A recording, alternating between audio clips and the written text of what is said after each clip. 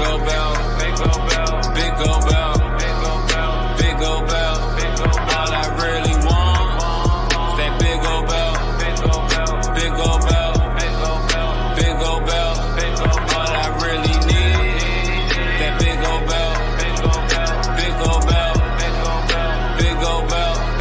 All I really want is that big old belt, big old belt, big old belt, big old belt, big old belt, big old belt, big old belt. At Rio Manolo. Goddamn, folks, we are back. Yo, it's our first episode of 2021. Man, it's been our little break, and it's been a while, but we're so happy to get back here at the Big Old Belt Podcast. Folks, I am the host, Najir, 2 Chainz, wherever you want to call me. And I got my whole team here besides Damien. And I'm stuttering because I'm trying to figure out who in the world is that with them glasses down there. That boy is silly. Mr. Silly or Mr. Smith, or whatever it may be for the day. But man, we got so much to talk about. It's been a while. Obviously, we have not podcast since our end of the year episode in December. And a lot has happened. A lot of things. And I mean, we talk all the time, whether we've been recorded or not, but a lot of the stuff that we've been talking about came to fruition. Hello, Peacock. And so, you know, we got to talk about that. Talk about the craziness of the Rumble. Talk about AEW. Instead of AEW versus the world, AEW with the world, as they got partnerships all over the place. So we got a lot of stuff to talk about here tonight. But before we get started, I definitely want to check on the team. Fellas, how's everybody doing? Jamal, Mr. Silly Sellers, and Will, how y'all doing today? Good. Doing Happy good. New Year, everybody. That was a Booker T reference there, 2 Chainz. Oh, yeah. You know what? Let's talk about the Bad Bunny thing real quick. There's been a lot of like, I guess like, I mean, Lance Storm obviously is one tweet that I saw. He was just like, yo, I don't know. Is this like a big deal or not? And I hate to say it, but Mr. Marcus, who's tweeting from the BGB account, out here making his best fantasy wishes, hoping that Bad Bunny gets in the Rumble, hoping that he gets at WrestleMania. And these days possibly could be happening, but nonetheless, you know, he seems to, I mean, number one, I will say, like, outside of the wrestling, it's getting traction from all sorts of outlets. So like, this makes sense regardless if you know this guy or not. But yeah, it looks like he wasn't a one-off. Looks like there may be more of them coming. But ultimately, for all those who care, what's your thoughts on this Bad Bunny thing going on? Before a week ago, I had no idea who Bad Bunny was. Same. And as a white man and a father, that is okay. I am comfortable with that. It is what it is. I'm not trying to front or fool anybody. But the stats speak for themselves. Most successful Spotify artist in the world. It is what it is. And as I said earlier this week on Twitter, I like it. I'm looking at it this way. The name of the company is World Wrestling Entertainment. Keyword world. I'm all for seeing them working with an international star, something different, something not exclusively aimed at the United States. And heck, I mean, otherwise it'd be the same old thing. It'd be them working with some over-the-hill rock band like they always do. It's something different. I like it. I dig it. Come on, Will. Name drop my guy. You know who it is. Just name drop my guy. Mr. Florida himself, Flo Rida. You know that's they who they ran wanted. that into the ground already. Even if they in Tampa, they ran Flo Rida into the ground. So they switching it up. This year. Hey, we'll see how it is. As a black man with no kids too, I didn't know who Bad Bunny was. I'm about to say Bugs Bunny, and I do not mean no disrespect. I didn't know who Bad Bunny was until I saw this video come across saying, "Look at this video about Booker T," and I was like, "The song is cool. Don't know what he's saying, but it's okay because I don't speak Spanish." But on top of that, on the Royal Rumble, if you could do a fly and sell your tummy hurting, I guess you're okay with me. I gotta be honest with you. I had heard of Bad Bunny. I just was kind of surprised that WWE would have the wherewithal to bring him in. WWE is just trying to collect a paycheck. They don't really care how you're spending your money, whether it's euros, pesos, Chilean dollars. You can pay in rice. They'll take it all. And if Bad Bunny brings in some Latin American money, cool. If it brings in some money from the U.S. or from the Philippines or from the dark side of the moon. They will take it all. I hope that leads to other collaborations with other talents around the world, maybe even especially as they travel abroad again, whatever that may be. I wouldn't mind seeing some, French concert or some French collaboration with an artist over there or in Canada or in Australia or whatever. I mean, the world is just a lot bigger than, old white men. So if that brings about Bad Bunny or BTS because they're hideously popular, or Shakira, or somebody from Italy that I've never heard of, that's a big deal right now that I'm not naming, then so be it. I think a lot of the opposite side of that from the internet was just like, well, who's Bad Bunny, and this is just a cash grab, and they're just trying to get Latin dollars. And I'm like, yeah. Yeah. Why not? It's there to take. Right. It's that time of year. It's WrestleMania season. The show literally built on celebrities. It's what it is. They're not bringing in Flo Rida because Vince McMahon is like, shimmying to whistle. Green light. Come on, man. The official song of Nova Pro Wrestling is Green Light, and by that metrics, Flo Rida always has a place in our heart. See, when you say Green Light, I'm thinking of John Legend, not Flo Rida. But then again, when you're saying music, I'm thinking about literally everyone else but Flo Rida. So, I mean, I don't mind it. You're entirely right. I mean, if it prints dollars, then absolutely not. He's a huge star and brings in a huge demographic with him. So it's an absolute move that WWE could do. This is, I mean, to be honest, this move is as big as The Weeknd, performing at the Super Bowl. Regardless, if you look at it, however you want to look at it, he's another international star from Canada. All the awards in the world. So these are moves that major people can make, and them doing so, it does nothing but make sense. And again, outside of wrestling, this is getting coverage from all sorts of outlets of him doing things, performing, jumping off the top rope, now apparently training. So who knows what happens on the grandest stage of WrestleMania? Will we see him in some shape, way, or form? And even hell, if he even performs, that's still even a big deal. So a WWE move, and definitely during WrestleMania season doesn't make sense. So right. So can we get a quick shout out for The Weeknd though? That from WrestleMania 36 to Super Bowl 55, he's dominating Florida in a way. Yeah, matter of fact, I'm trying because when that happened, I was thinking to myself, like, somebody else did that same trajectory as well. And also what happens too, along with these artists doing the same thing, you got to think about the major cities that also are winning both of these major events in this same pattern as well too. Yeah. So, it's around like February through March through April is always a really interesting time for major events and concerts and whatnot. So, all right, we got to, do we want to talk about AEW? Do we want to talk about the Peacock thing? Because these are very Royal Rumble. Let's get Royal Rumble out of the way. Okay. Okay.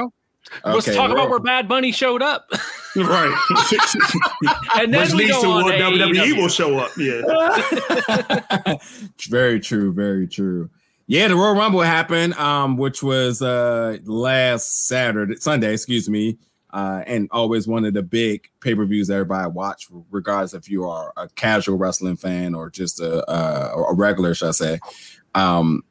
It's always one of my favorite. I mean, before COVID, this was the pay-per-view that we were tracking to go each and every year. So I definitely missed that atmosphere. But yeah, it happened, and it was damn good to me. I mean, I definitely appreciated the booking.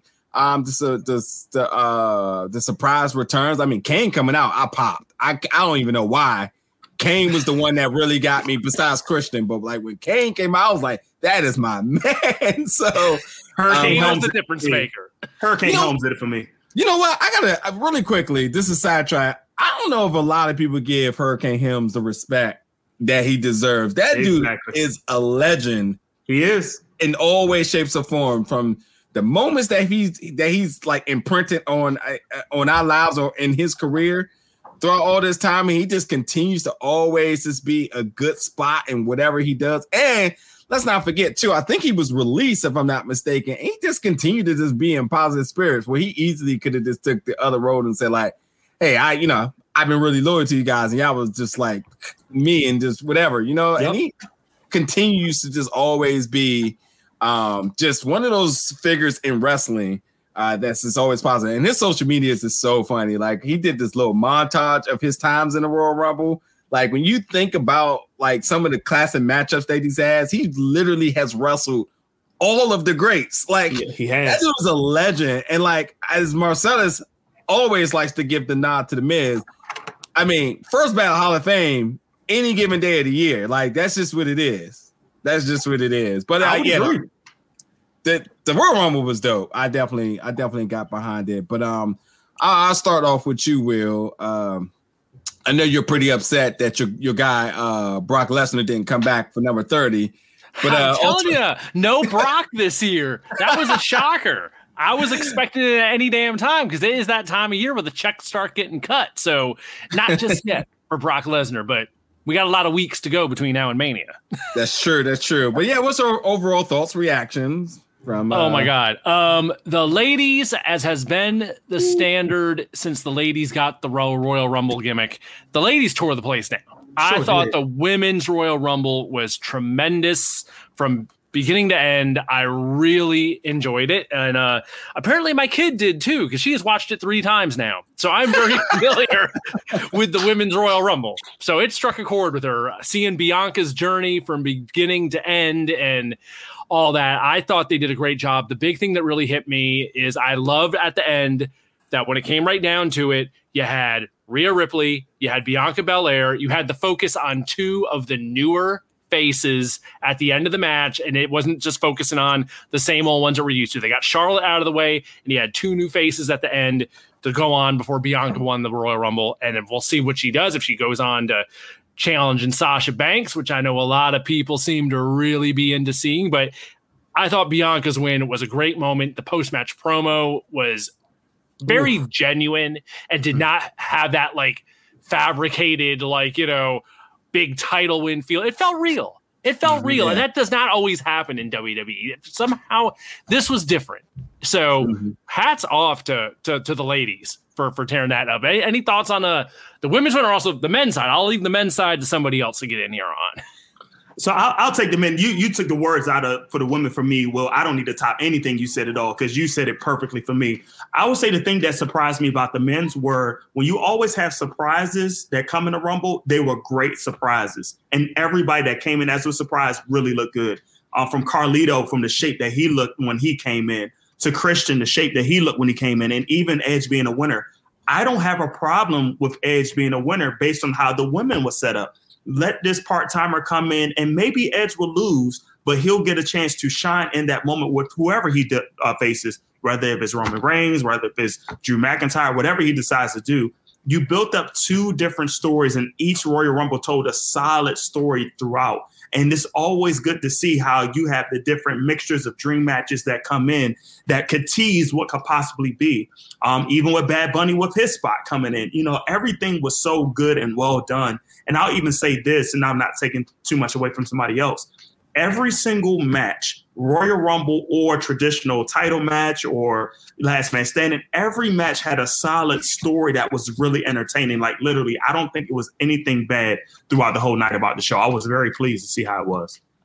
Really quickly, Jamal, before you get in there, I'll say this, that the one thing about the Royal Rumble I'm starting to notice the more and more I like really try to dissect wrestling for show purposes is that as much as I love the Royal Rumble and as much as important as it is for a WrestleMania season, the Royal Rumble could almost actually be after WrestleMania strictly because of how many things come out of it. Like, and the fact that so much comes out, but only so much can go into WrestleMania unless you want WrestleMania to be 10 hours again. Rest in peace, our souls, for having to deal with that, because I don't ever want to experience that again. That was a long day. But I mean, think about certain things like Riddle, who, you know, this character has been kind of flimsy to some degree. but damn, did he look like Riddle of the Indies in the Rumble? The Riddle that I was always excited to go see, and I'm like, oh, this, and he had a good outing.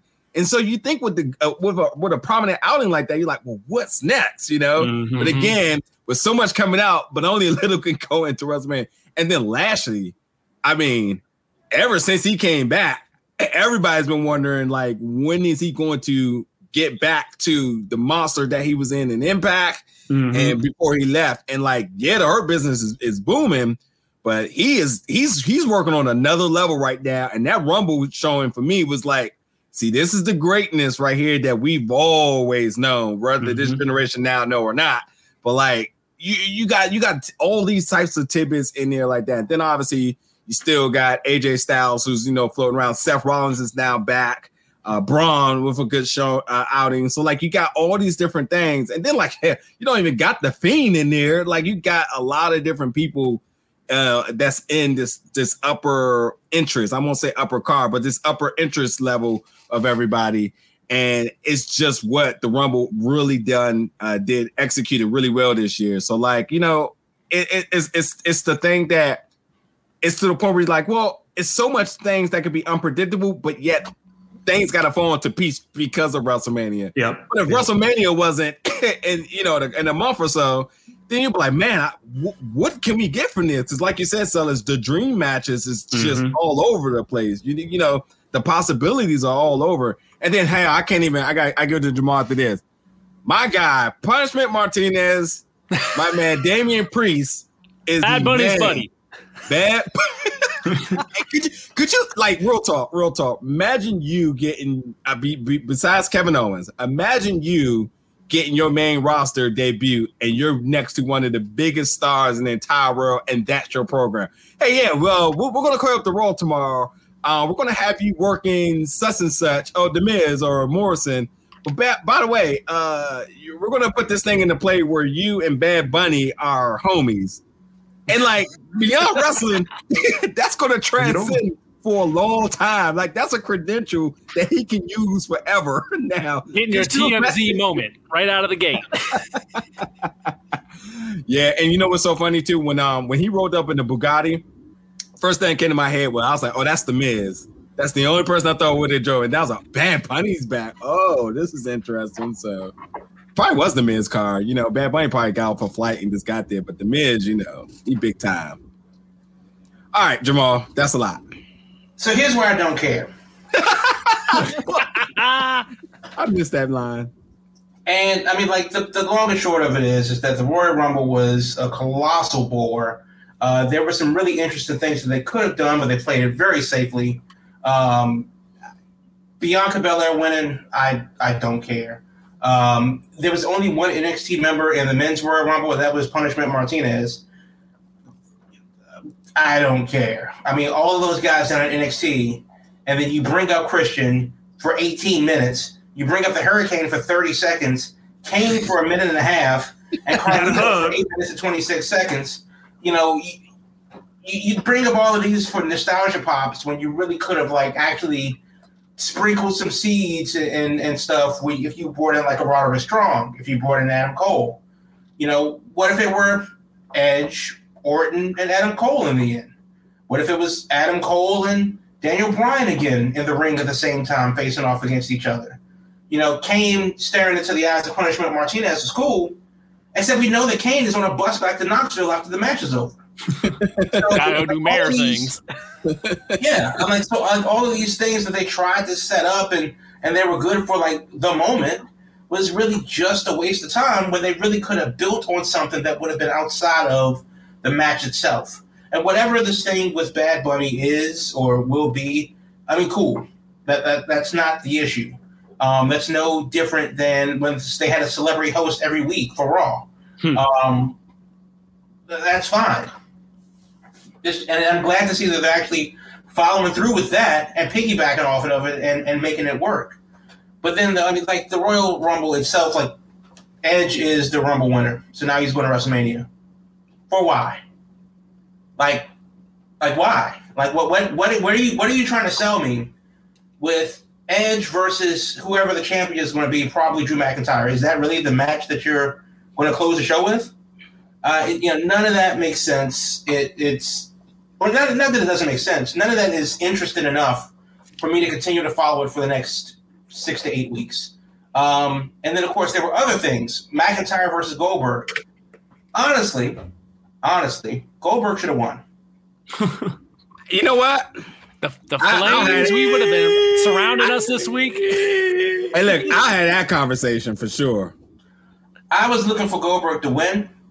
I was looking for Goldberg to win in a 10-minute long match.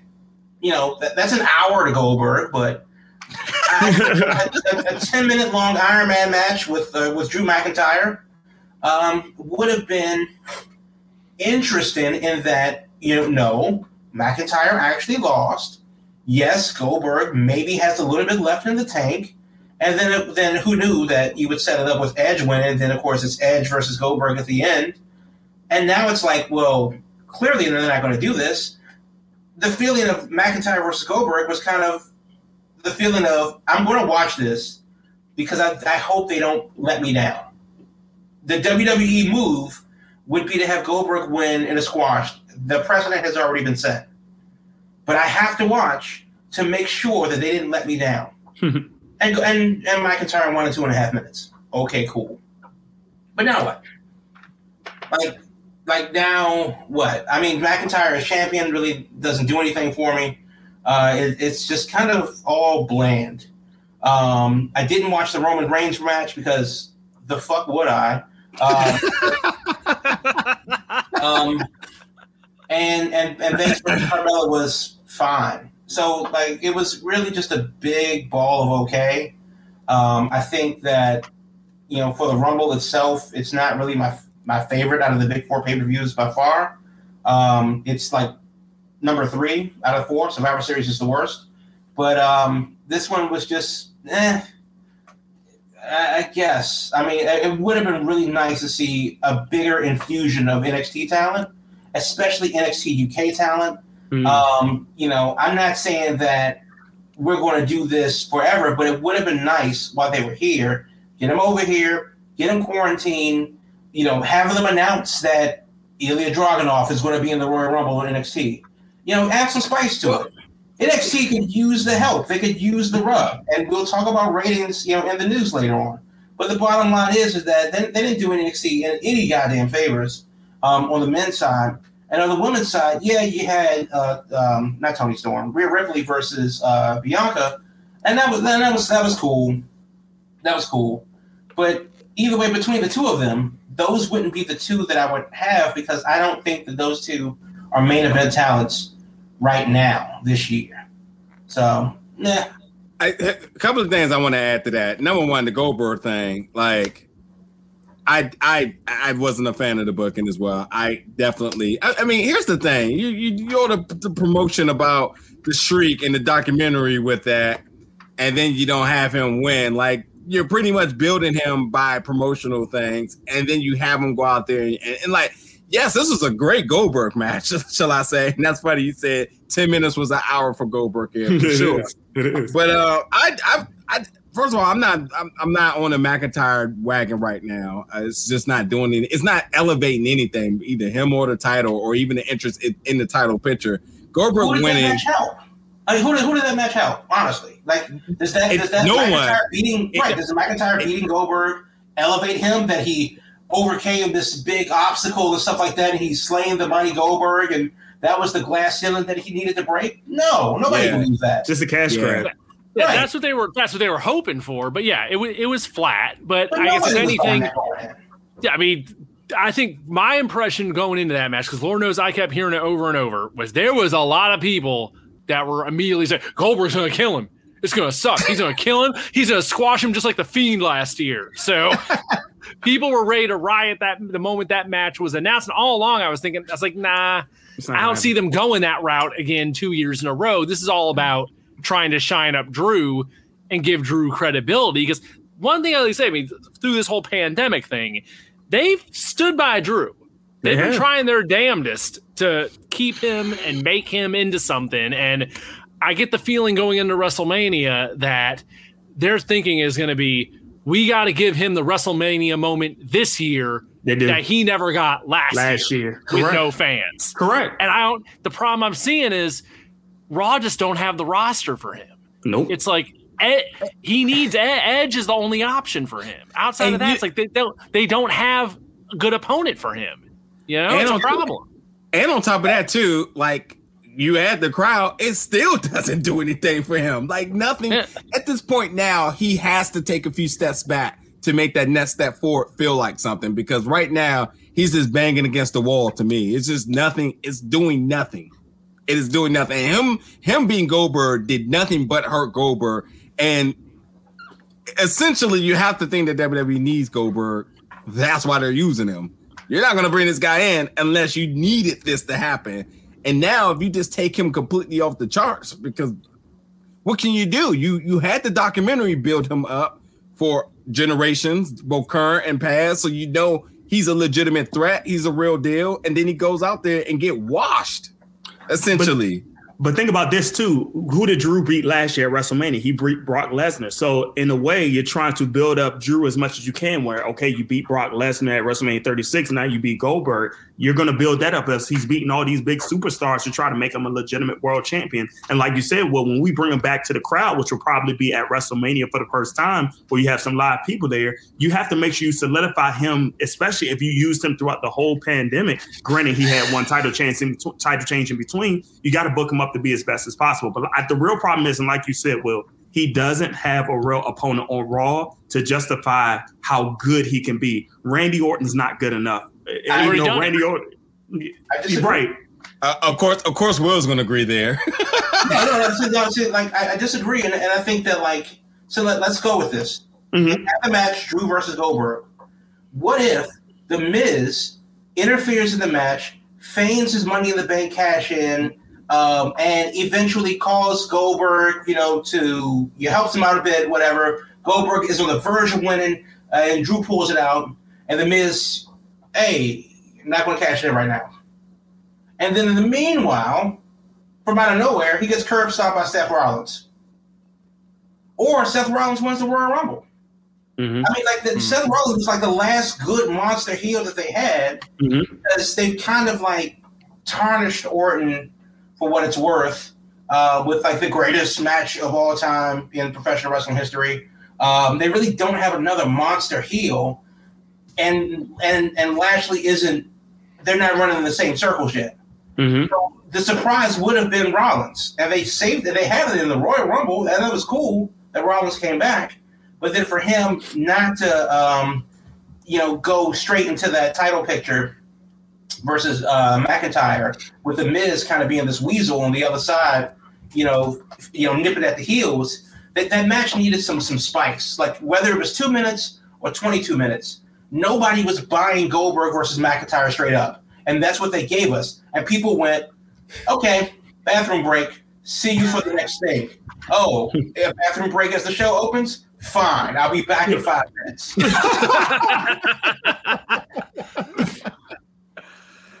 Yeah. Yeah, I mean, it was kind of that match really needed some spice. It really should have been the opener, because it would have been just a good, hot match with a nice surprise. McIntyre being, the sympathetic babyface as we see The Miz antagonize him. Goldberg threatening to win. Maybe Rollins interferes, maybe he doesn't. But the bottom line is that it fell flat. And I think a lot of the things they tried to hit on with the Royal Rumble fell flat. Mr. Marcellus, so you got to think about your logic here. So if it's just a guarantee that we have to do this solid for Drew to get him in front of a crowd, for all the hard work he done, why would you feed him to anybody? Better yet, I'll do you one favor. Would you? I mean, The Miz obviously is just taking around. You want The Miz to go against him and just loses his Money in the Bank just because they owed them that? Is that? I really think that's going to happen too. Because I'm looking at The Miz and I'm looking at him as a Damien Sandow. It's just teetering there. Look, I'm serious, just teetering. Even though The Miz has been a world champion before, you're teetering him it's this high level mid card. Can he do it? And then he's just going to lose that briefcase anyway. I really think they're trying to build him. Because remember, let's go back to his original gimmick when he first came in. He was the chosen one. So Vince is trying to make sure he's capitalizing on that investment that he put in for a long, 10, 15 years almost now, even though he's been in different spots and left the company and came back.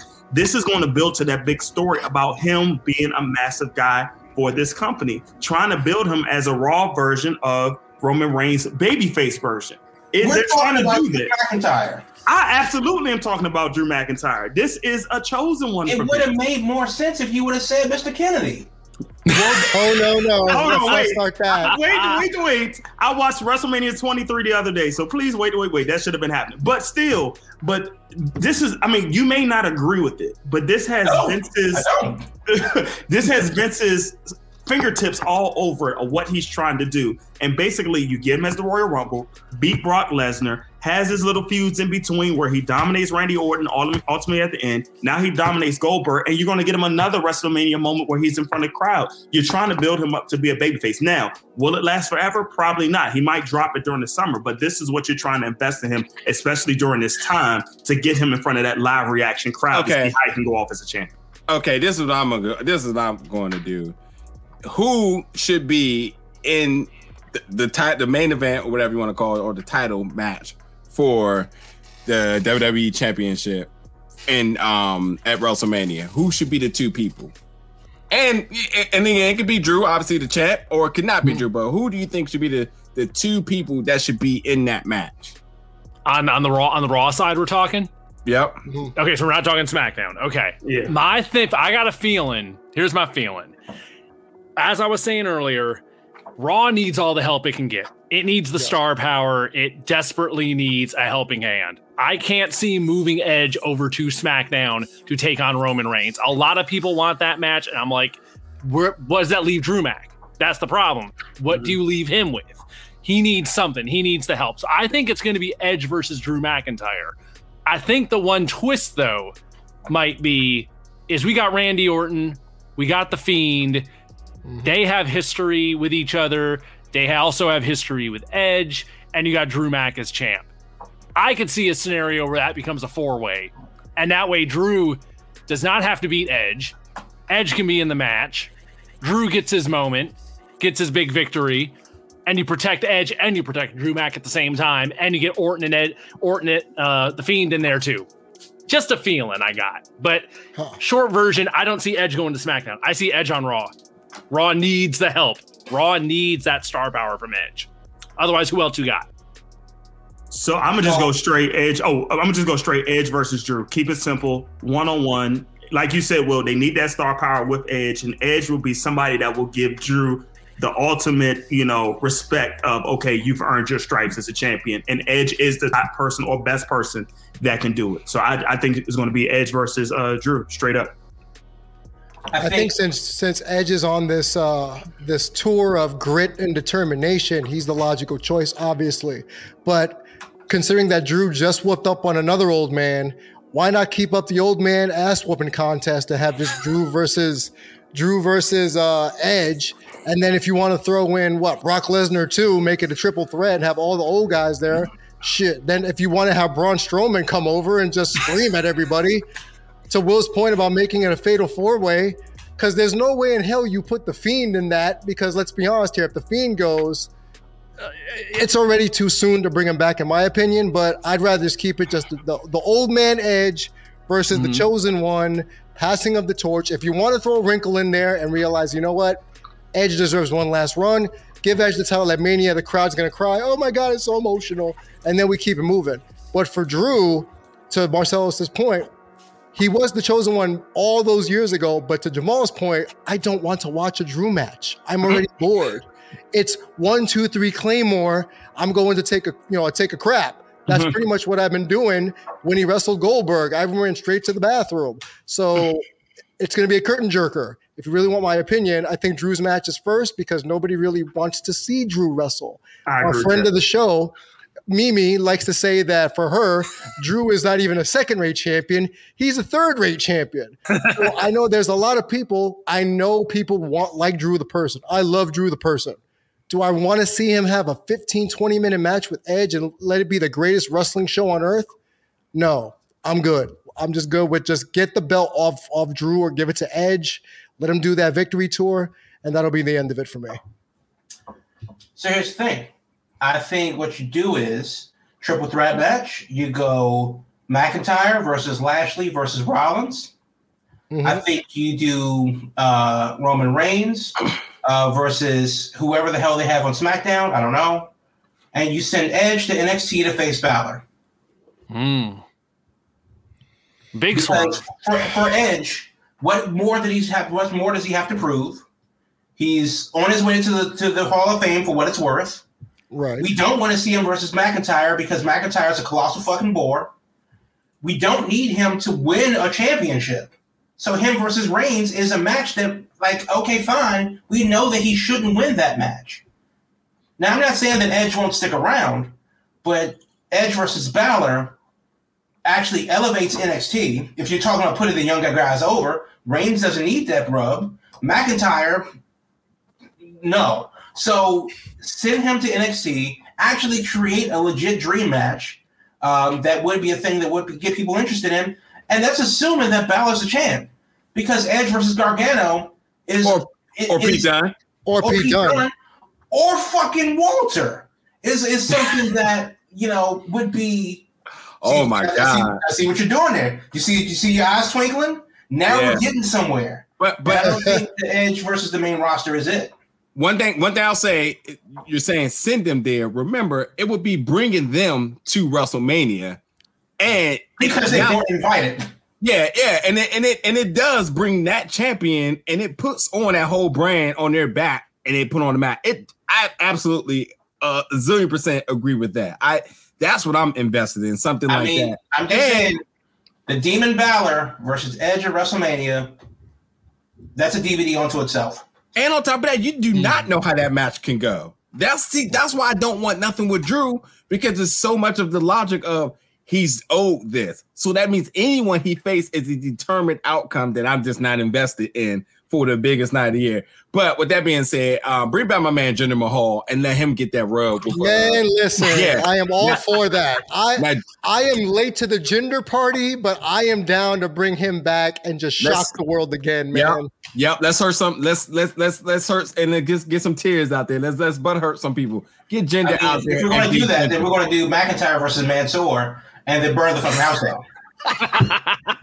That's only at Blood Money. We'll do that at Blood Money. Yeah, exactly. 2021 Blood Money in your house. 2021. Look forward. October.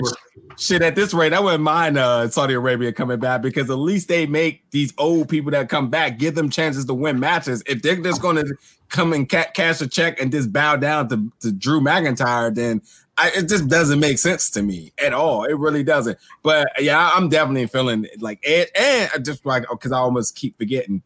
If you saw NXT, Edge cut the promo that he also said on Twitter or a podcast some time ago about like he's about the wrestling.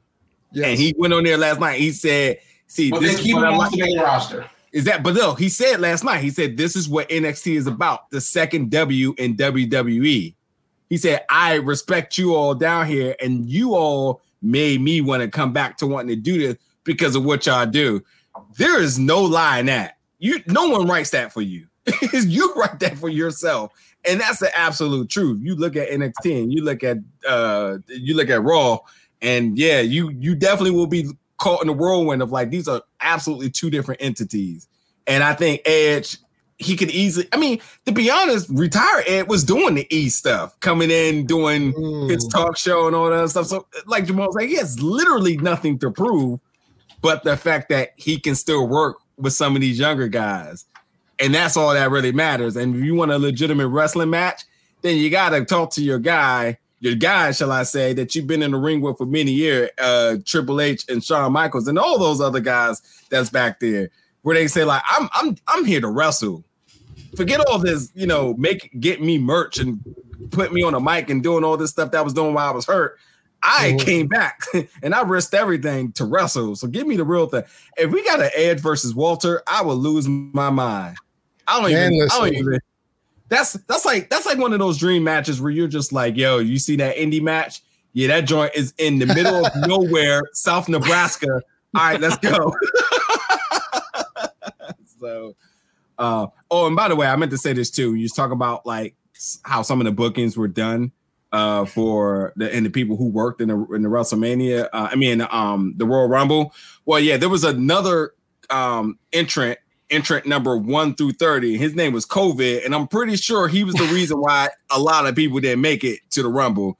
And I also think that also may be a part of the reason why certain groups are divided in far as booking, because if they start doing some contact tracing, it could get really interesting about who is with who, you know? So COVID might still be in the ring at the Rumble. He definitely is at the Performance Center. COVID was never eliminated as far as I'm concerned. He had that Curtis Axel run. He was never eliminated. Right, there you go. True, COVID got title shots on both brands. We know that. COVID's the Raw general manager. Hiding in the ring, not even under the ring. He's hiding in the ring. Yeah. All right, Jamal, I'm throwing this one to you because we talked about this, and as much as I like media and everything, you absolutely understand this stuff a lot more to a degree than I do. The Peacock deal. Now, I'll start off by saying that we talked about this October, I think, and I brought up the question. And I know, obviously my team, we knew where we were coming from with that. And I know a couple of people hit me with some messages like I was fishing in a pond or something, but I knew there was something with WWE putting exclusive content on Peacock while in the midst of the streaming wars. This is when HBO Max was revving up and they started getting together that exclusive deal as far as what they were going to do with Wonder Woman. And we talked about with them creating another tier, or how they were going to do that, what may be the results for AEW. That's whatever. Then we talked about, Disney Plus and how they came out with their premium tier. What could that mean?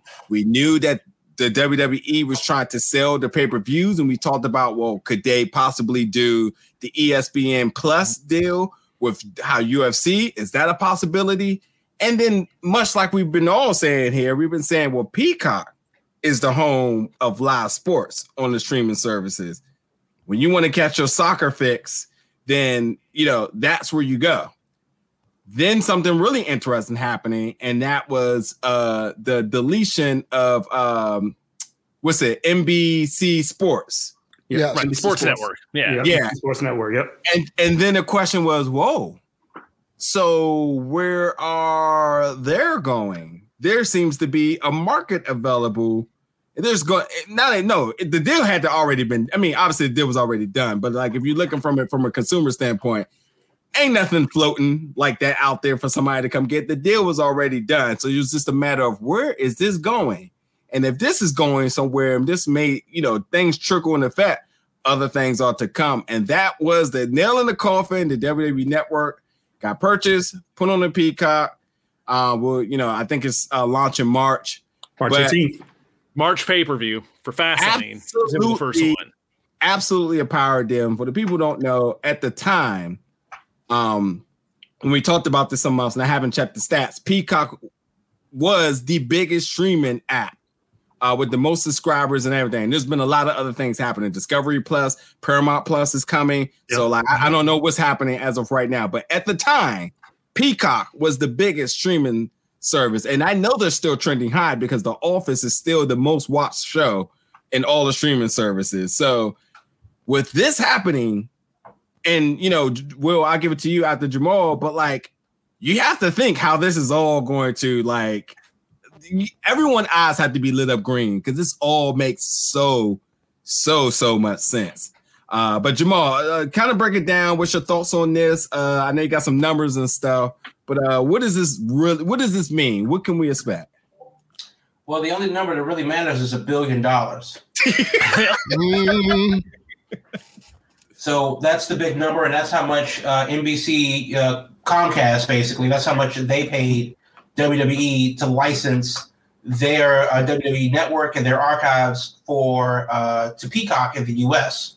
I don't know how this relates around the world to the other territories, Canada and Japan and India and wherever, because I believe that Peacock is only available in the U.S. Yeah. Everything stays the same outside the U.S. Okay. So with that said, it will be interesting to see what happens in 2024 when the Fox deal is up. will NBC, Comcast make a move to bring SmackDown over from Fox to bring all of that property under the same umbrella. Also, if they spent $1 billion, then how much is WWE itself worth? Yep. Because realistically, if you spend $1 billion and the company can't be, I mean, is it worth $100 billion? It ain't Amazon. So then, if you're Comcast, is this the foot in the door to actually buy WWE outright? Exactly. Is this like a down payment that McMahon knows that he's not long for this world? I mean, McMahon is 7,000 years old, and he is drinking the blood of placenta to stay relevant. But I don't know who he leaves his company to, or maybe he doesn't. Maybe he builds himself a giant golden sarcophagus with a diamond trim and turns Titan Tower into the world's largest mausoleum for $1 trillion because McMahon's going to sell out and take it all to the grave with him. We don't know. We don't know. But the bottom line is that NBC certainly has a lot invested into WWE on the front end. Obviously, the stocks and stuff like that and the investors are another thing. But on the front end, go ahead.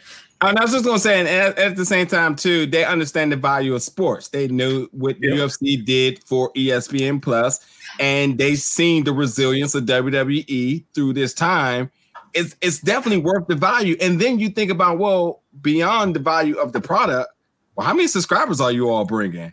Because that app was winning a ton of awards, the previous years. And, you bring those subscriber and we have a few different tiers and shit. We just got back to Office. We trying to bring in all the eyes here. Peacock, actually, it's a good deal for both sides. 26 million subs for Peacock in the U.S. WWE Network has 1.5 million subs, and that was just announced on their earnings call earlier this afternoon. So WWE gets hours in the product. Peacock gets thousands of hours of content for people to consume. So if you have never heard of WWE, or maybe you have and you're just a casual or lapsed fan, but you love The Office, then cool. It's there for you. If you're watching ECW death matches from 1997, featuring all the FMW stars, and you like The Good Place, then cool. It's there for you too. Bonus. So I do think that everybody wins in that regards if you're under the NBC umbrella. And obviously the smart money is to not move everything to live shows to Peacock. But realistically, they absolutely could do something like that and have network specials only on Peacock. That's it. It's coming. Saturday night's main event, baby. Saturday night's main event. But realistically, Peacock is the home of NXT UK. Sir, I mean, if you're one of the 18 people in the US that watch that, then cool. Then Peacock is interested for you. And on top of all of that, it's actually cheaper than the network. If you want to watch it with ads, glad you got to that. Yep, glad you got to that. If you want to watch it, with ads, it's $5. If you don't, then you break even because it's the same as the network. And if you've only had the network, you get all of NBC. Yeah. Right. So everybody kind of wins. And honestly, that $1 billion in retrospect really doesn't seem. It seems like they kind of got off light. Yeah. No. Just to kind of draw another comparison to this. This is like the Microsoft deal with Bethesda Games. And everybody was just thinking like, well, Microsoft was trying to make the lobby for TikTok. It didn't work. So they went ahead and bought Bethesda. And people were kind of curious like, oh, I didn't know Microsoft cared about their gaming department. As, they've definitely been taking L's in their console sales in the past. But they just got so much money, it doesn't even matter. But man, they made this deal, and they are way, way in the green, unimaginably, that you could have ever expected because of something that was just like a backup plan that at surface levels is like, yeah, exclusive content for them, cool. Whether it's exclusive content for them or they have exclusive rights on as to how it is distributed to the other consoles. Either way, it was a small move that turned into a major thing. And that's what I'm seeing here with Peacock and WWE. While it seems like, and much like Jamal was talking about with the numbers, while it seemed like maybe just a small deal, this is monumental as things come for years to come, and how the climax of streaming services change. And again, Peacock, while it has good content, is the home of live sports on streaming services. That's just what it is. Now, Paramount Plus may make a play for this in a couple of months, but Peacock is still superseding anything else as of right now. And Peacock has the part cornered where you may not realize it, but you might already have it. Because if you're with Comcast or if you're with Cox Cable, that sounded like a disease. If you already have it, that's the thing though. This is part of the reason they made this deal. If you're on Comcast or if you're on Cox, Peacock Premium is included automatically. You have it. So that $5 for WWE Network that they're charging, you don't have to pay it. You are rolled right in. You're already there. All you have to do is go and make your account on Peacock. Apparently, that's a part of the big deal is that Comcast has this huge footprint, but only so many people have actually gone and made their Peacock account. So they're trying to get this out there. Like, hey, we're giving this to you. Take it. Just go make your darn account and get on there. That's why they were looking at that 1.5 million people WWE had and WrestleMania coming up. They're like, hey, we want this up and running by WrestleMania. So it can be, hey, look, you can watch The Office, you can watch WrestleMania, you can watch Parks and Rec. You're getting all this at a cheaper price point. And if you're with us as a subscriber, look, we're giving it to you as dessert. It's cake on top of that. If you don't want to see those ads, it's just $5. Either way, you're coming out ahead. So for once in my life, stuck in an area with Comcast, I'm like, my God, I ain't minding this so much. My mother recently subscribed to Comcast as just for the internet, and for free, they gave her a Roku-like streaming box, which was their Peacock box. Yep, exactly. And the only thing that she had to do was, she has a Roku already, so she doesn't need that box. But the bottom line is that it was literally free, and it was just here. Please take it. Take it. It's a bonus for signing up. Return it. Just keep it forever. Yep. Yeah, it's smart on their part. It's an extra cherry on top of the deal. So how long it'll stay like that, who knows? But as to what Jamal was saying earlier, like I said, they paid $1 billion for this. So look at the landscape right now. They got $1 billion for Raw. They got $1 billion for Peacock. They got $1 billion for SmackDown. That's $3 billion just in TV rights, and $2 billion of that is from NBC. Like Jamal was saying, when SmackDown comes up, if they're interested, if they want it all under one umbrella, and they're staying at that same price point of $3 billion, you gotta be thinking, come on now. You gotta keep paying $3 million just to lease TV rights, just for distribution? You got to start talking about, look, we want to buy the place when you shelling out that kind of money. It's got to at least be a conversation that's going to happen in a few years. Yeah. At this rate, at that price point, you got to. $3 billion and you don't own nothing? Come on. I really think that that Comcast is willing to wait McMahon out. Oh, they will. And on his deathbed, they're not budgeting for nobody. No, they're not budgeting for no one. Right. Well, because they've already built the fence. They have it solidified. They are waiting the old man out, and on his deathbed, they're going to put a pen in his hand, and it's going to be rainbow colored because it's going to have little peacock feathers on it, and they're going to say, "Sign right here." Before you die. Look. I another comparison. Many artists in the music industry, same thing. Their library just at the times, because library stuff has changed drastically. But some folks' libraries just cost so much. But the price gets very interesting once that person deceased. And you're just like, well, we got this. Bam, what you want to do? Some people got once the estate start getting passed down in the family, positionings change a little bit. And you just never know what Shane and Stephanie may, feel, once the, old man has served his time. So anyway, we're coming up on our time in a little bit. So quickly, I want to talk about one thing to Will, and then let's talk about AEW. What's the news with New Japan and Roku, since you brought that up? Yes, that's the big news today. So apparently New Japan is going to have a show on the Roku channel, which much like Peacock, it's the channel you get on the Roku if you buy a Roku device. It's like the proprietary channel that it's free. You just got to have a Roku to get to it. So I got one sitting here on the TV in the spare room here. The thing is, I've never once in my life turned on that darn Roku channel to see what's on it. But I assume it's one of those, like all these random streaming live channels. It's got a stream going on it. Apparently New Japan is going to be on there Thursdays at 5 p.m. So I don't know if they're getting any money for this or what, but it's coming. They're going to have an hour. The shows will be available on demand after they air. It can't. So I look at it like this. Is it a big like breakthrough or something? Not really, but it can't hurt. Yeah. I look at it, there's no downside to it. It's there. Maybe it'll lead to something more, but I don't know. We'll see. It's better than nothing compared to what they've had up till now since they left Access, where they've had no U.S. footprint at all. And if anything, they should get the damn New Japan World app now on Roku because they've never had it on there. So if you have the darn show on their thing, hello, get a damn app on there now.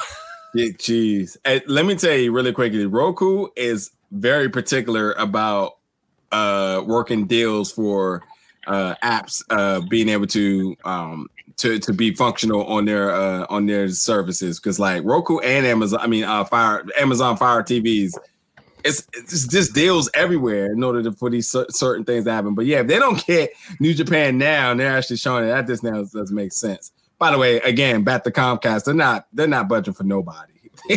Like they're gonna hold their position and play their game. But let's talk about AEW really quick, so we can wrap up.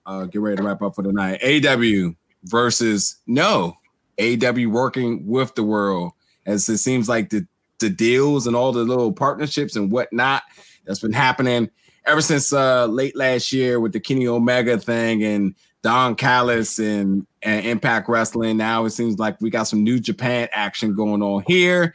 Impact and New Japan had some action going on. Just a lot of different things going on. But to talk about AEW really quick, I don't even know how to frame this question, but simply like, who is the winners and losers of all this stuff that is happening? Because there's a lot happening, and what is to make of it? Because right now it just seems like all friendly, partnerships and whatever.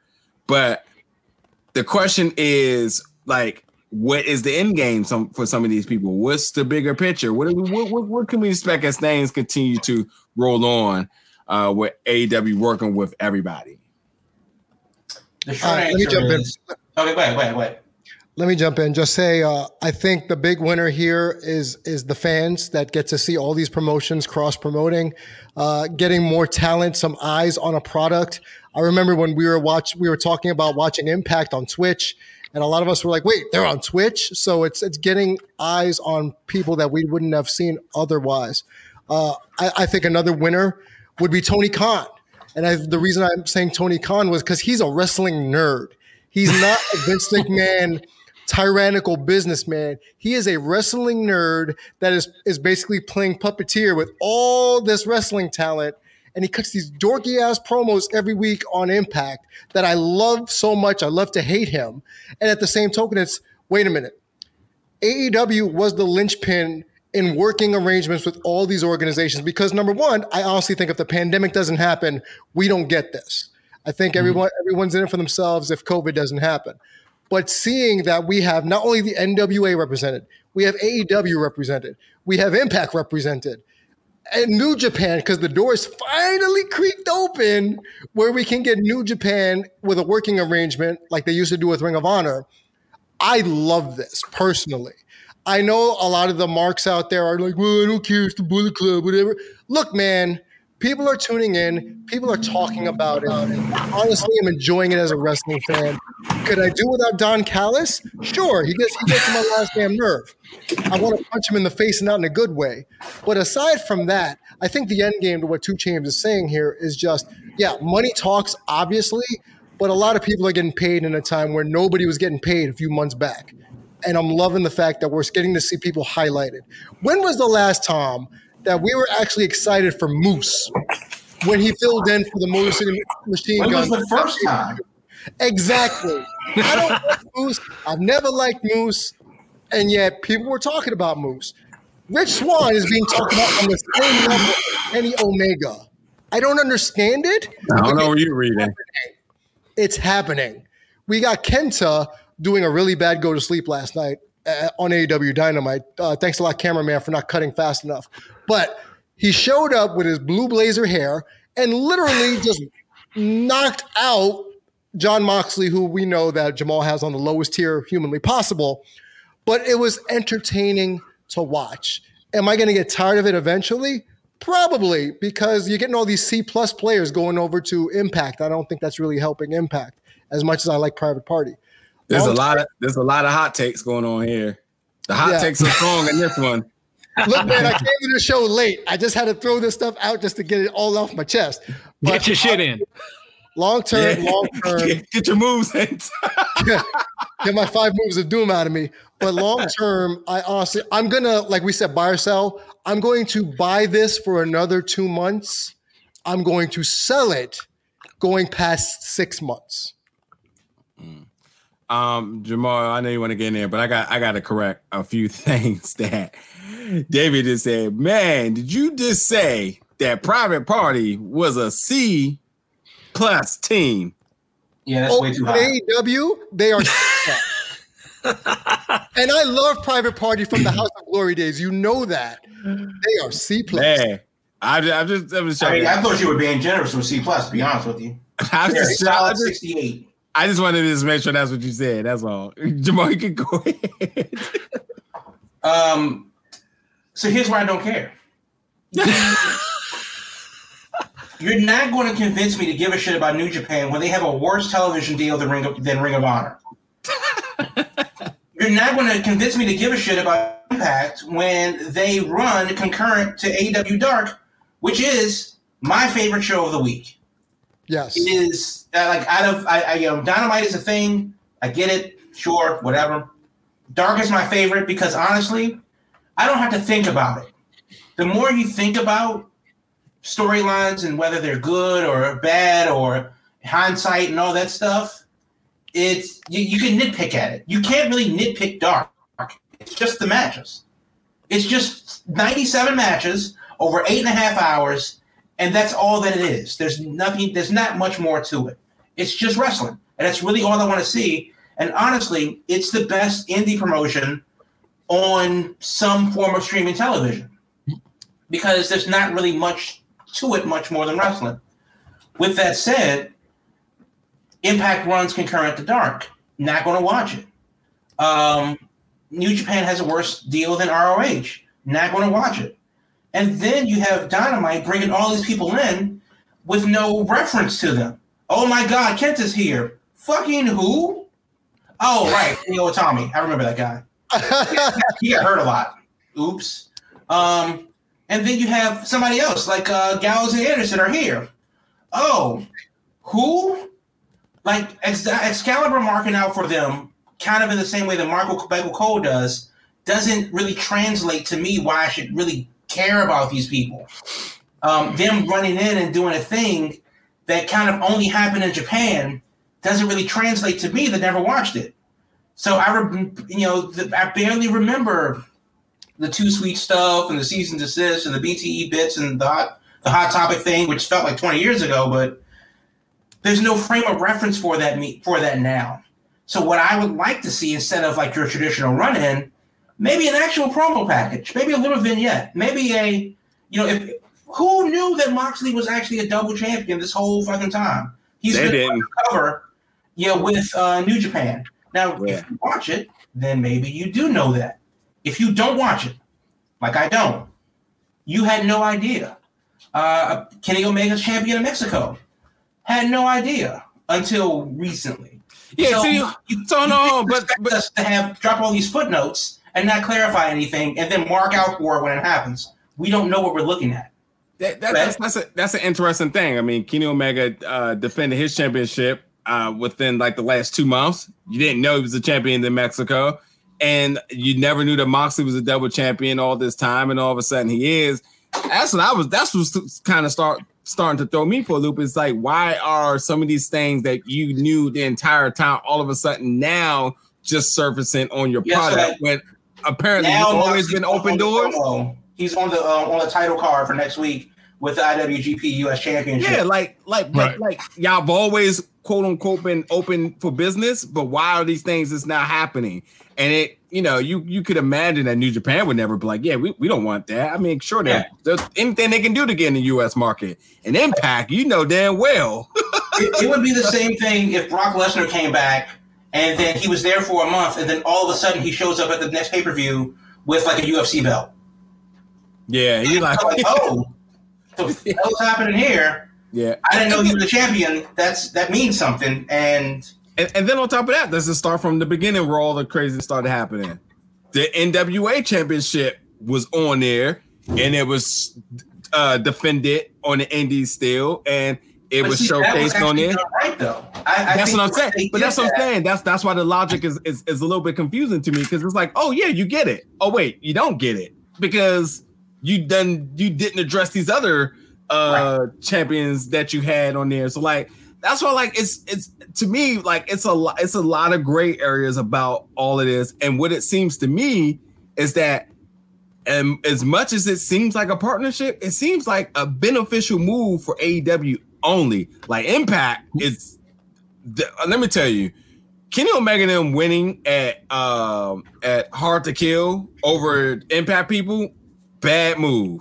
Diminished everything. You had your two top champions in that match, and it just diminished them. And the reason why it diminishes them, because no one even gave them a chance in the first place. And then you had them lose at home on the home court. I mean, even in basketball, if you have the number one seed and you come into their court and you lose game one, they're like, "Oh, this series is done." It's not even a chance. Yeah, that's some of that unbiased ESPN journalism there, though. They're the ones willing to call it one and done in a 7-game series. But I think more to your point, though, for casual fans of AEW, of Dynamite specifically, like myself, I'm not nearly as invested in Dynamite as I am in Dark. So for casual fans of Dynamite, seeing all of these things happen at once without any frame of reference doesn't really get me excited, because honestly, it's a lot to digest at once. And I know the argument has been made online, well, instead of asking who, why don't you Google it? I don't fucking care. Right. Give me a reason. Should the viewer be expected to do homework? That kept coming up today. And I'm like, you're expecting people to do all this work. It's like, I want to tune into the show and you tell me. It's not my job to do your job for you. Exactly. In any presentation, show, documentary, anything that is presented to an audience, it is not the audience job to put the pieces together for you. You are supposed to deliver that. You can want the audience to want more, but you shouldn't have them sitting there like, man, this is so crazy. I got to do homework while I'm watching this at the same time. That's not what's happening. Or that should never happen on anything. I'm not doing that. It's why I don't like M. Night Shyamalan, by the way. All his movies. It's honestly the reason why I'm not more invested in New Japan. And it's largely because it's really inaccessible. The schedule's weird. The website sucks. And they now come up with this bullshit TV deal for the US on like the Roku channel, which you kind of have to have it. I'm not going to try that hard to watch your concert, to watch your anything, to watch your product. Yeah, where I'm looking at this from last night with Kenta showing up and this whole tease of this. And they've been trying to get this Kenta Moxley match for the U.S. title together forever. And with the pandemic, it just wasn't happening, and issues between New Japan and AEW. So it's finally going to happen, I guess, at the end of the month. It's finally going to happen on New Japan Strong. So my assumption is, okay, they're finally going to get that U.S. belt off of Moxley. That'll be done, and that's been the goal for so long. But once that happens, let him have it so that he can go on paternity leave and be the fuck off my TV. Right, and that is true. With that coming, it's like, yeah. So I would think that's definitely got to be the plan, is to get it onto Kenta. That's been the goal forever. So once that's done, I mean, people were losing their minds last night about this. I'm like, okay, once that title change is done, I'm not so quick to assume there's a whole heck of a lot more happening here between New Japan and AEW, because the big issue is we're still in a pandemic. You can't get Okada or Tanahashi or any of these people that are based over there just at a snap of the fingers in the country. So Kenta works because he's based in Orlando. But what else can you really do until we get more back to normal, where you can get people in here easily without them having to quarantine? The short answer to your question is? The short answer to your question is open up the LA dojo. We know that there's not a problem traveling within the U.S. New Japan Strong is a thing, so it would actually be beneficial to both sides to have the New Japan Strong talent show up in AEW. AEW gives these guys the rub, and they just have their new TV deal. So actually everybody wins. No, see, and that's the problem again when you start questioning, well, who does this really benefit? Because we know New Japan has one goal, and that is to gain U.S. territory. And that's been their goal for the last 3 or 4 years, which has amounted to nothing. Here's another opportunity to do so.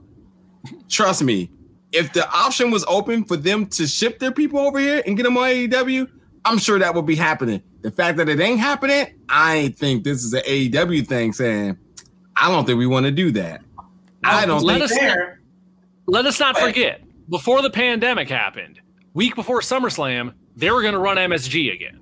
So they were planning to come into the U.S. hot before the pandemic happened. They were not going to be easing back. And that's why the whole story all along in the beginning was that Tony Khan was going to be like, look, Mox can go over and work for you guys.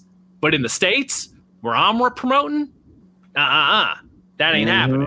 So how soon do they get back to that? I mean, that's a matter of stuff opening back up and stuff, but that was their intention. Let's not forget that. It absolutely was their intention, and it still should be. But I don't think the mainstays in Japan are just going to take the Express over and show up in Jacksonville one day. But what I do think all of a sudden is maybe you do get a taped match from the LA Dojo that won't air in New Japan that's taped for AEW. I don't know where the Guerrillas of Destiny are. Are they in LA or are they in Japan? I know they're based in the US, though. And honestly, I don't know who the hell is on the New Japan Strong roster because I'm not signing up for New Japan World to find out.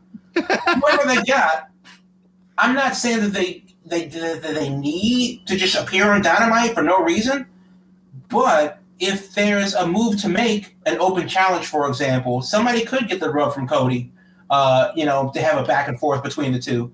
There is money to be made there. The problem is, and this is a problem that AEW is like, it's coming up on them faster than they expect. They are full. AEW is full. There is no more room. The boat's full. They barely have enough time for the women's division. They barely have enough time for like the 19 tag matches that they do have. And they don't have enough time to build champions after they win the title. They can build the chase, but they can't build the reign. Where the fuck has Shida been? Apparently she's in Japan right now. And we'll get to that in a little bit in the news. But the bottom line is that AEW has booking issues, and their issues are largely because they're full, and then whatever spots we're taking are being dumped because Impact guys are coming in, New Japan guys are coming in. It's full. They're at 120% capacity. Somebody's got to get out. Call the fire department. And I don't know what they do. And honestly, I'm not going to get excited about anybody coming over to AEW until I hear about a second show. Because the only thing that they're doing is taking opportunities to build stars that they have and giving it to somebody else. Whether that happens to be Rosa, not her fault, but it is what it is. Whether that happens to be the Impact guys, not their fault, but it is what it is. Whether it happens to be the New Japan guys, that is talent that they could use for homegrown talent that they're not using, understandably so. But we can't complain about them not building their own brand from the inside if they keep giving these coveted spots away. 4 out of 6 segments on Dynamite are exchange talent. Yeah, I will end it on this. They are only doing all these moves for ratings. It's nothing about building their roster because they wouldn't be making these significant moves that they're making when they have internal talent that could do, that they can be building and elevating to do these same things. And like, why it's cool and all, and as a fan, it's damn sure intriguing. But like, yeah, you're giving them away, and on top of that too, like it's beyond that, it's hurting. I don't even want to know what Impact viewership is like after it now. Like the fizzles, all the little hype of them being in the trailer, and then after the pay-per-view match, and what is left of that. And then it's funny. Impact sends their best people over to AEW. AEW's like, yeah, we'll send Damien's favorite people over there, and doesn't seem fair to me. This one. But I think the most important thing, when Stardom comes to AEW, I'll get excited. Okay, I'll be there. And seriously. And you know what? That ain't happening. And that's why, I can't super get invested into it, because we're not talking about a talent exchange program. We're just talking about little sprinkles of this and that. Yeah, that ain't happening. Let's try to build it. Realistically, if we get actual Stardom talent to come over or to do a thing, because they're going to take matches for the women's tournament in Japan. I don't care how they do it, but if we're getting Stardom talent, or whatever the Stardom equivalent in America is in Los Angeles, cool. If we get Jordan Grace on fucking Dynamite, all that seems dead now. That's the thing. All these possibilities seem super dead, because it was hey, yeah, we got something where we're going to help you out and you help us. By the way, we're going to use your best talent, and we will give you C+ Damien's favorite people. I mean, so. And that's just what it is, It wasn't a fair handshake. There was a handshake with somebody's fingers crossed behind their back. I got you. So I would love to have seen more and done more. And then you know what else I just quickly forgot? And even when AEW does do Impact stuff, they completely degrade them. They put them down in every way, shape, or form. And Impact does nothing but sit there with their legs crossed, okay, cool. Take it. So. It's played out now, these little infomercials that they're doing, and then the strategy that's working is not doing anything for Impact. It's just, the loyalists are going to stay there. But as far as this supposed to be an elevation of both brands, and it happened, and I can imagine that somebody like New Japan looking over you won't do us as a mockery. We're a way bigger promotion than you all. We run Japan. But to be fair though, that only means shit in Japan. For sure. Huh. But for them, and that's not the goal for AEW. The goal for AEW is to infiltrate Japan. I got that. It moves up east. Yeah, I got that. But at the same time, you got people in Japan going to be like, yes, we run Japan, but United States is a way better place, so this means nothing to us. No, they're going to say we are proud of our country and we run our country, and that's that. You don't even run your country. WWE do. I mean, I think to be fair though, with all of this that's happening, I really do think that this is the beta of it. This isn't. We're obviously not talking about full blown GM mode personified. This is This is the beta run. They're literally dipping their toes in the water. We're getting 4 matches. This was the Cyberpunk release. This is exactly what it is. Oh, the buggy release. Yeah. This is the bug. 4 matches. So much promise. Each roster to pick. So much promise for things that most established talent, and that's all that it is. Whether it's Kenta versus Moxley, obviously there's a history there. Apparently, I've had to read up on the Good Brothers and the Young Bucks. There's a history there, apparently, so I've read. And then of course there's Private Party and Matt Hardy going over. Matt Hardy's a big enough name, has been an Impact. That was my thought. Yeah, so that these things do make sense. So it's not just we get a Willie Mack versus Nick Comoroto for no fucking reason. Book that match. I do want to see it, but nobody would care. So I understand why they're doing these things with these guys. And once the floodgates open, then we'll see things. Then we'll see Su Yung versus Shida. Then we'll see, the world will. This time next year, hopefully. We're still We'll see. Yeah, I'm gonna hold my breath, but we'll see. We're not gonna real quick, 2 Champs. Think about the fact that what Jamal just said. The reason why Private Party's even sniffing Impact is because they got Matt Hardy as their freaking manager. That's the only reason. Right. Come on, man. Come on, man. And it should have been a no-brainer that the Bucks should have been the one to go over there. Should have been a no-brainer. Their company man. They used to work there. Yeah, at one point, it's company man, and you want to talk about helping somebody elevate the talent. Yeah, Omega does it, but so does the Bucks. They can help. Cody did it. There's people that could have did it. Yeah, Cody had been there too. Yeah, Yeah, exactly. It could have been the return of Generation Me. Come on now. It was that was a swindle. That was a swindle. But look, we're not going to do the news unless it's something super urgent because we're way on our time, and we're so excited to be back, and we will continue to be back each and every Thursday, 8 p.m. live on your social medias. But before we do sign out, because Jamal typically does the news, but we're over our time, is there anything like super newsy that you want to get out? It doesn't matter because I've just deleted it all. Okay. Welcome to Peacock. You ain't We're gonna back in twice. a new year. We are back, folks. It's going to be a fun year. It's going to be a fun year. It is. Folks, definitely tune in each and every Thursday, 8 p.m. Hit us up in the chat. Let us know what you want to discuss with us on topics and your thoughts on the things that we're saying. We definitely want to strive to make things a little bit more interactive for you all and enjoyable. Thank you so much, man. Headlock Titan, you are my guy. We just are got so much to talk about, and this was a crazy first show back, but it was fun. Nonetheless, again, 8 p.m.